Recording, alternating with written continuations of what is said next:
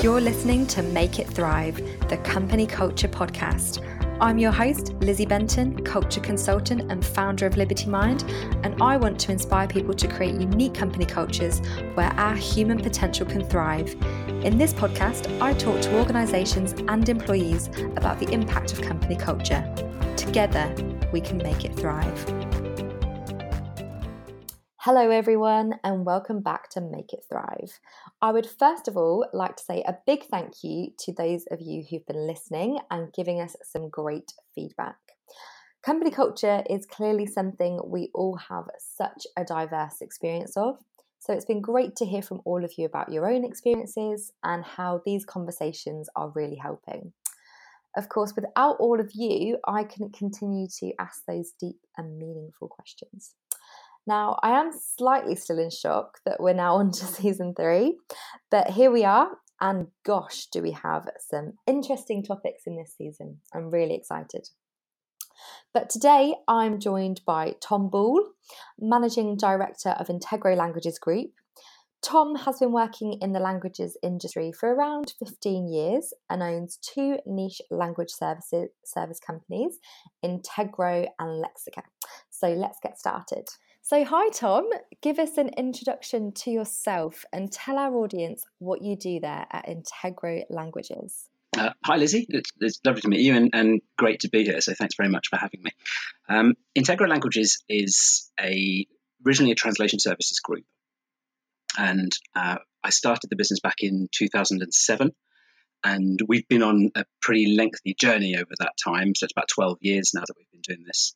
And that's I know that's a part of what we're here to talk about, so I'm not going to rush straight into it. But essentially, Integro Languages is a specialist language services company. So we provide high quality premium translation services to 2 very specific kind of key and quite niche audiences at the moment. Fantastic. That sounds very fascinating. You've really got a unique business there, because when you sort of think about languages and things like that, I suppose it sounds really silly, but I've never really thought about the whole business concept behind it, really. So it's such a unique business to be in, I think.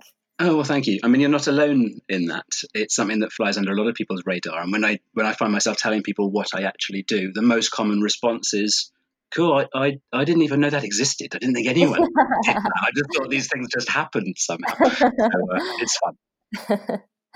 So you and I were introduced by another fellow guest on this podcast, Lee Carnahan.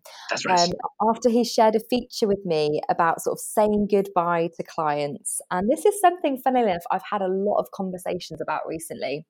In fact, I met someone else yesterday for a coffee and we got onto this, and it's one of those topics that I feel is kind of out there that people are talking about, but maybe they're not really openly talking about it.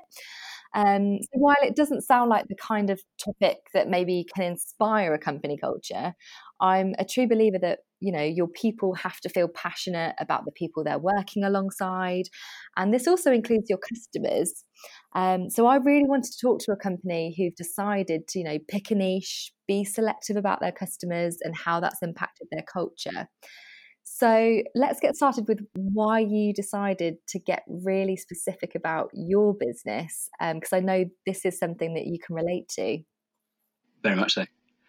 So for us, it came actually from necessity in many senses. To go back a little bit then, in 2007, when I started the business, I just knew that I was passionate about languages and wanted to provide language services. And quite quickly, that started going in a broad range of directions. I had clients who were in public services, who were councils, who were housing associations, and then also businesses trying to grow internationally and businesses trying to sell overseas investments and all sorts of things, really. And that felt great. It felt like success for quite a long time, but it got to a point where the team grew, there was more work, there was more money, but we were so spread across different markets and different areas of activity that we got a little bit lost. We didn't really know how to kind of clearly describe what's our value and who we really want to work with. It also, that kind of scale then needs to be supported. So when you have a great year, you want to have an even greater year the next year.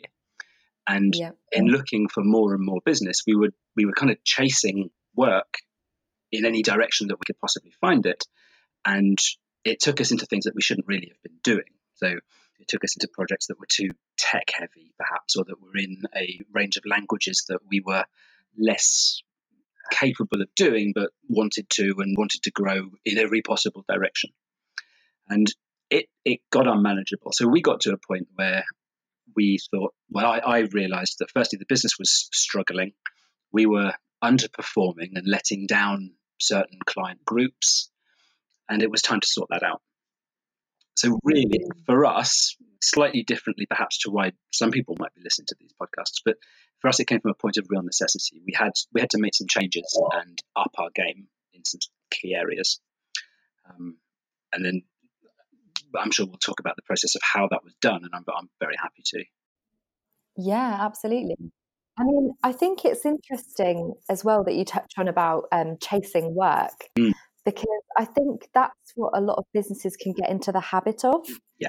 So you can end up, and I think it's something that, maybe all business and leaders can relate to, is that you can almost come across as quite sort of desperate to get as much work in as possible without really thinking about whether that client or that work is going to be are you going to be able to provide the best quality for them?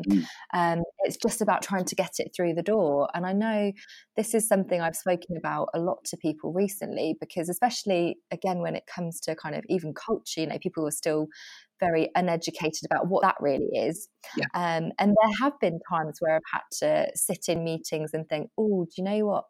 As much as I really want the work, I don't think we're going to get on. And I don't think, my approach to things is going to actually benefit your business.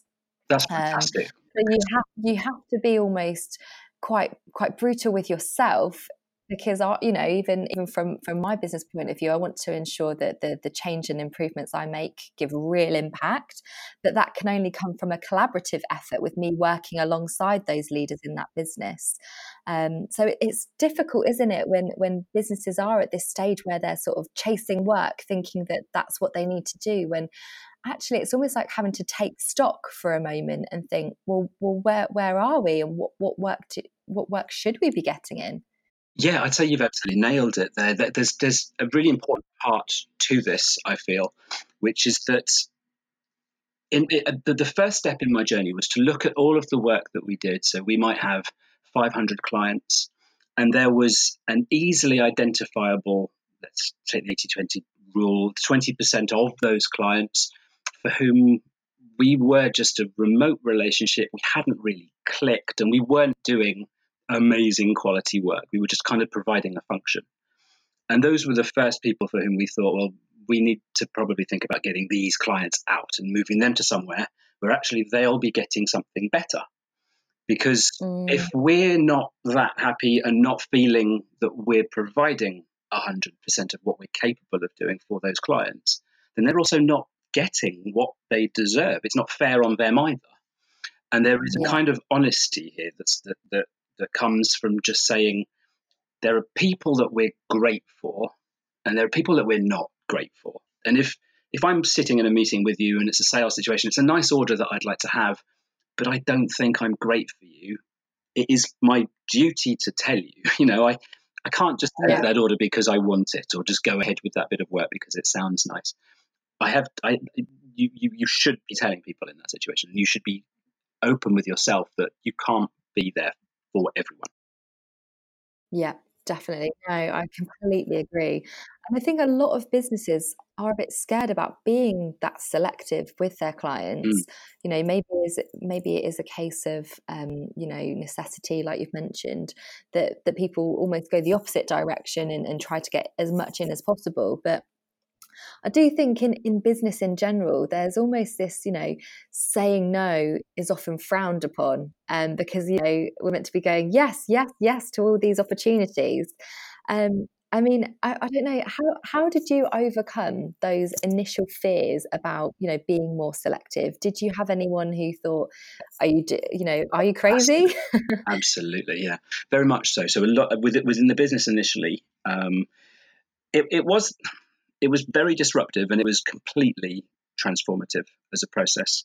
So we lost 2 members of staff during the process who just weren't confident that it was the right move. And one of the implications of running what I call generalist business, where you're serving a whole range of different clients, is that you have to have generalist staff.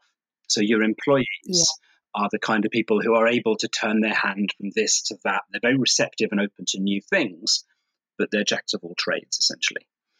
And it became clear that actually I needed people who were going to pick a thing they really, really loved, to step in the process, or just listen to what I tell them to focus on and really hammer down and focus on that. So that was very, very difficult from a staffing perspective, and it meant that some people had to go and some new people had to join the business. And then just generally in terms of the whole community of business advisors and people that I spoke to, they were very 50-50 on the whole thing, really. And I had a lot of people tell me I was doing the wrong thing. And a number of those clients who I asked to leave as well, who said, you're right that we've not been entirely happy, and yeah, you did make a few mistakes, but let's work this out. And when it came to, guys, I'm sorry, but actually we've reframed and should reshape this business, and we no longer do this kind of work, and it's not on offer anymore. Some of the responses to that were surprisingly never hostile, but they weren't as supportive and understanding as you'd like. For obvious reasons, I suppose. They have to go and find a new supplier now, which is a pain in the neck, isn't it? Definitely. No, it's a really fascinating subject, and I think, like you said, it is quite disruptive. Being selective is disruptive because you're making a very conscious choice, I think, about the direction of your business. And like you say, you want people in there who are passionate about what they do. You want people to be fully involved in their process rather than being quite sort of, generalist, I suppose. I mean, call me old-fashioned, and I know this saying gets sort of batted around quite a lot, but I do believe in, people buy from people. I am the way I am. I think some people think I'm quite flamboyant when I come in because I'm quite colourful, and just my character overall. I'm quite a cheerful person, and not everybody likes a cheerful, happy person. But I think, if you don't want to work with me, I know other people that perhaps suit your style. I'm very open and honest and creative with my approach. So again, sometimes that isn't for people. And I think it's sometimes about making those connections, having those conversations with your customers and knowing that actually, we have similar values, and, we definitely know that we can serve your business in the best way. I want to get on with people I work with. I want them to hold the same values I do. From your experience, how would you recommend to other businesses on how they can start to discover their niche and find their clients, I suppose? It's a really good question. It comes down to, there's 2 possible ways of coming at this situation, the way I see it. If you're starting out and moving towards a position of trying to grow, then it feels harder and scarier, I can well imagine. Yeah. If, on the other hand, you're where I was, where you've actually overgrown and taken on too much and made the whole generalist jack of all trades mistake, then coming backwards in the opposite direction is probably easier in some respects, because you're trimming down rather than growing up. But actually the thought process and I think the idea is essentially the same. So in our case, what we had to do was look at all of our clients and dig into our CRM and understand who we're working with. And they clearly divided into 3 groups. There's a contented and perfectly okay middle. At one end of the scale, there was a premium group who loved what we did. We were excited about their orders. We wanted to talk to them. We wanted kind of to build relationships further and further with them. And we were doing work for them that we liked doing and knew that we were giving great results. And then group 3 was the opposite end of the scale, where the relationships always get a bit ropey. Maybe there's not a good personal fit. The kind of work they're asking for is slightly outside of our confidence zone and either takes more time, more cost, or more risk to deliver, or that we just weren't feeling it sometimes, and neither were they, and you could just tell. So breaking it up into those three, we have group one, which is complete focus, absolutely go after that. Group two is see what happens. The people in the middle will kind of, they can stay there and we'll all be fine for now, but that's to be reconsidered. And group three has to go. That was my really basic view of it. So I went and visited all of our group three clients, explained the situation. We've done this for you, but I'm afraid we're no longer going to be able to do it going forward because we're concentrating our efforts on this other end of the scale. And somehow those group one clients need to be defined. They may be from a particular sector. They may have a particular size. They might have a particular budget level. They might be interested in a particular domain. Somehow they need defining. And they will normally reflect something about yourself. We found that all of those clients that we really, really liked. So this is where we ended up going off in two particularly separate directions. But for us, we realized that all of those clients were translating complex and quite challenging marketing materials. And they present a huge challenge, and they're very difficult to translate well. And we loved it. We just got really, really stuck into it. We had the right kind of translators that really got excited and carried away by the challenges involved. And I'm from a marketing background, and I found it just ticked for me, and the team got on board with it really, really well. So we really dug down in that direction, and we looked for people with difficult and complex marketing messages, and looked to put together a really solid kind of something no one else does level of service for those kinds of businesses. In the other instance, we realized that the other group of people that we were providing really, really well and really loved was the insurance industry. And we've spun off a completely separate, smaller niche company, which is actually bigger now, but a completely separate niche company called Lexica, which uniquely serves the travel insurance assistance industry, which is this crazy niche industry that no one even knows exists. And we have essentially created an offering that literally doesn't exist out there in the marketplace. We've done it years of sitting down with people from that industry and saying, we're starting to see that you've got kind of the same challenges as half a dozen of your mates here, and there's a massive opportunity for us to do this right, because right now it's clear that you're really being underserved by the rest of the market. And that's taken a lot of time, a lot of money, but picking a little group that you care about and that you know get some value from you because they're all coming with the same complaints or problems or worries, quite quickly just follow it, geek out and go down that path way further than probably necessary, and you have a niche business. That's all they are, really. They're just the exploration of a particular piece of interest or a geek activity that you've got a bit carried away with. No, I absolutely love that, because it's very practical as well. I love the way you've kind of really honed in on segmenting all of your sort of customers and really identifying, those passion points, I suppose, of, this is what we're really enjoying and this is what we're really good at.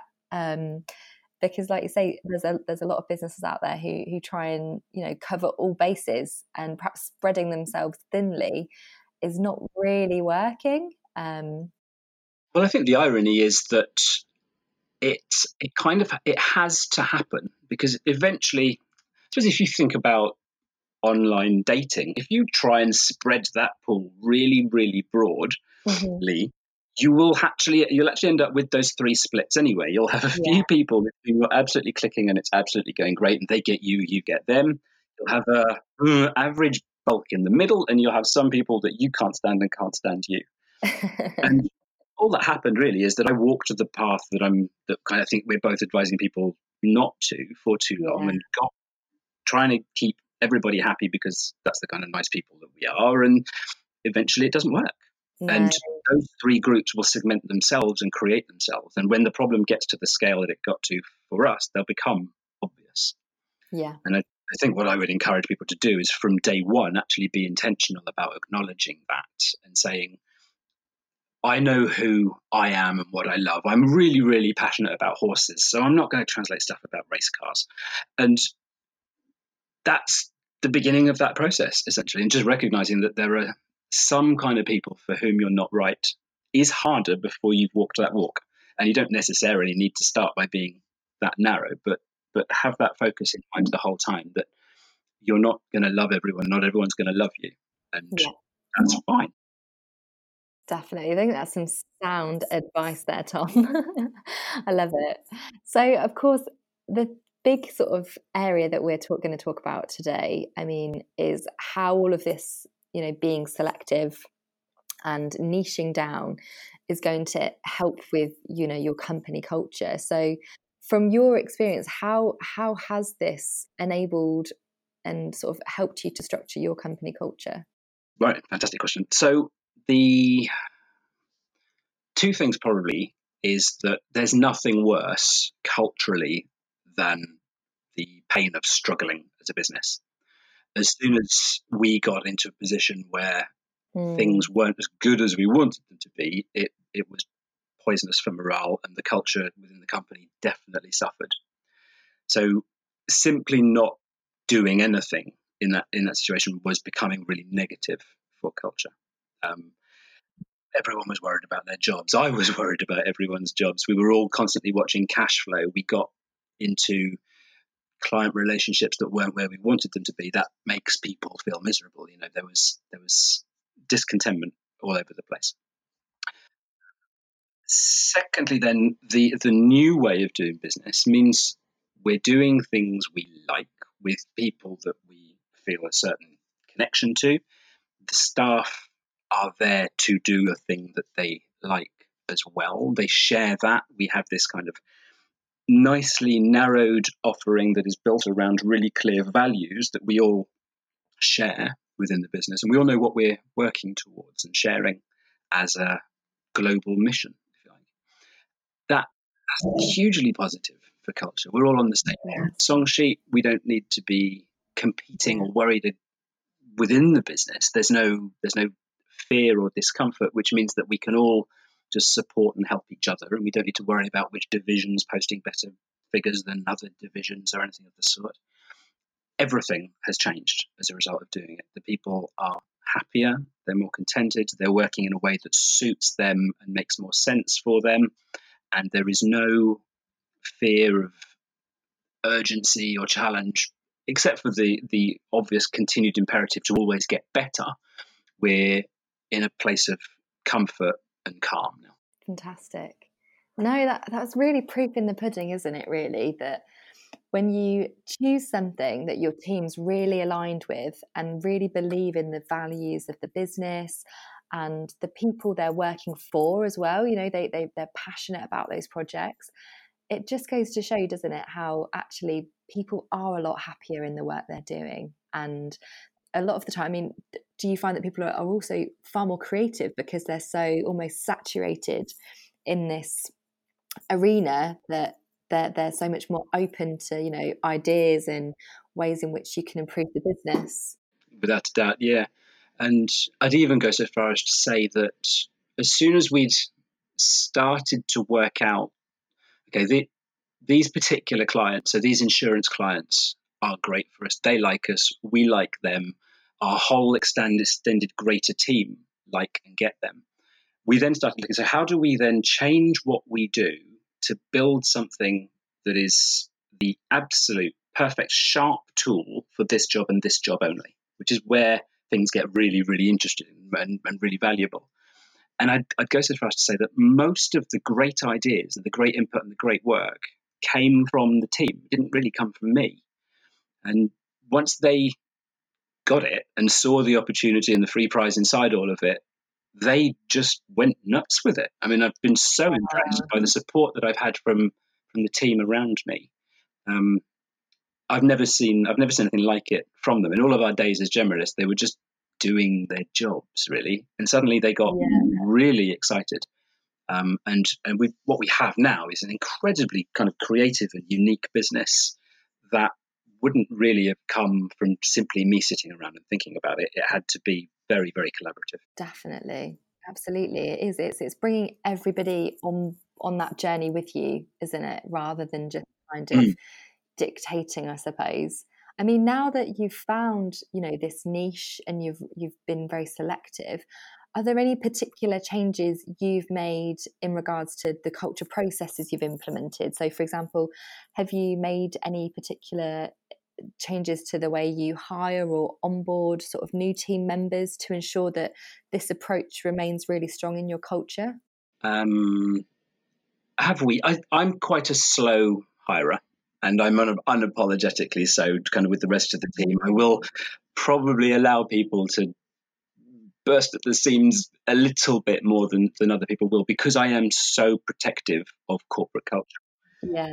I have been there several times of having made not wrong but imperfect hiring decisions, and it really is the kind of thing where you decide in, what is it? They decide in haste and repent at leisure, don't they? The reality is we do have a very, very strong sense of who we are and what we do now, and that really is how I'd sum it all up, because the ability for me to take what we do, and if I meet a potential customer, or just anyone, if I'm at a networking event or an investment seminar or anything, within 2 sentences, I can tell a person what we do, exactly how we do it, and who we do it for, in a way that in seconds they know either you're worth me talking to or you're not. Either I'm in that group or I'm not. And exactly the same thing is probably true of our corporate culture now, that knowing that we're so crystal clear on the tiny thing that we do and the tiny group of people that we do it for, that is for you or it's not. And you know immediately. So I don't have to worry so much anymore. People vet themselves, in a sense, because that's the whole point, really, for me, of unleashing process, is that you're so ridiculously focused that you don't need to do the filtering anymore. People filter themselves because that's either them or it's not, and they know it. Being that focused has enabled us to completely rewrite mission statements and company values, for example. Thinking about a large business where you're serving 20 different kinds of client group. Every time we came to rethink our brand or redo the website, every change that we made was to the detriment of someone else. So we would pursue healthcare translations a little bit more, and suddenly we were realizing, well, all of our other clients are going to be looking at this and thinking, well, that's not me anymore then. What does that mean? And you can't move. You can't pinpoint anything down, and you just have to stay vague and in these broad, we do great quality and we believe in good work, kind of empty statements. And we don't have to do that anymore. I can be really, really clear. We're a translation specialist providing the world's best language services for the travel insurance assistance industry. I don't need to worry about how any other software manufacturer is going to feel about that, because they don't matter to me. And the same is true of staff. We're all centrally around it, and it means that the mission, the goal, and the purpose of what we do is so much clearer as a result. Yes, absolutely.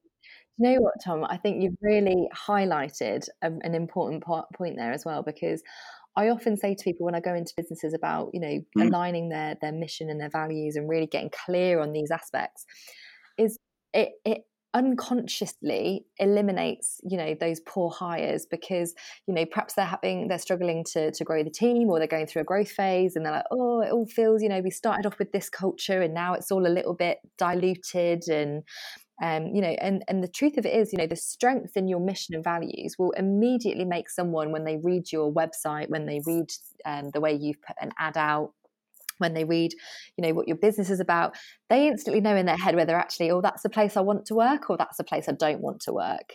So, you are very much so, maybe even unintentionally, actually creating a process in which that you're only going to get people through the door that are your people, that understand your business, your mission, and are excited about those projects, rather than just, like you say, just doing a job. I couldn't agree more. Yeah. Well, I have been thoroughly inspired by your story, Tom, and I think there are so many more businesses that need to be brave enough to be selective and start finding their niche, because, as we've heard from your story, it really can make a big impact, especially on your business and your company culture.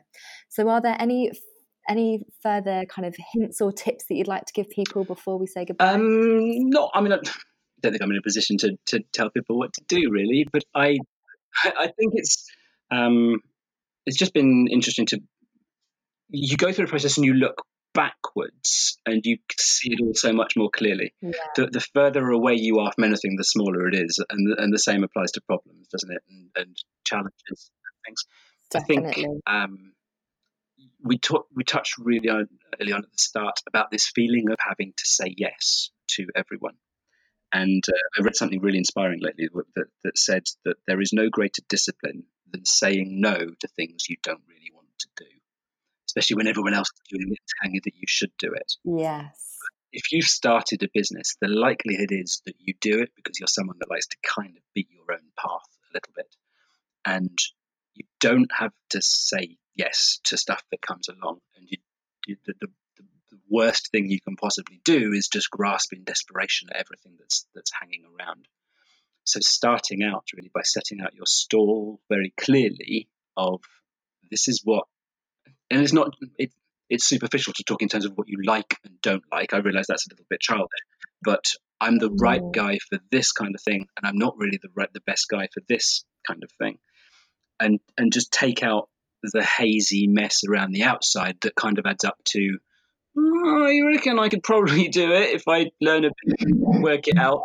That's a really bad idea in most cases, unless you're going to really pick a specific thing and absolutely go for it. But if you are frequently saying, yeah, I can probably stretch to that, then that's a bit of a warning sign, really. So just calm down at that point. Take it back on yourself to think, like, what if I were choosing my course of action at this point and there is no one else involved and no one I need to worry about and no one else that can ever tell me what to do or that I have to answer to, what would I really like to be doing? Let's do that. Well, I think there's some words of wisdom right there, Tom. Amazing. Thank you so much for joining me today on the podcast. And for those of you that are interested in everything that Tom does, all of the website details and Tom's Twitter is in the show notes as well. So follow up what he's doing. But thank you so much for Tom for joining me today. Thank you very much, Liz. It's been a pleasure speaking. Thank you. You've been listening to Make It Thrive, the Company Culture Podcast, with me, your host, Lizzie Benton.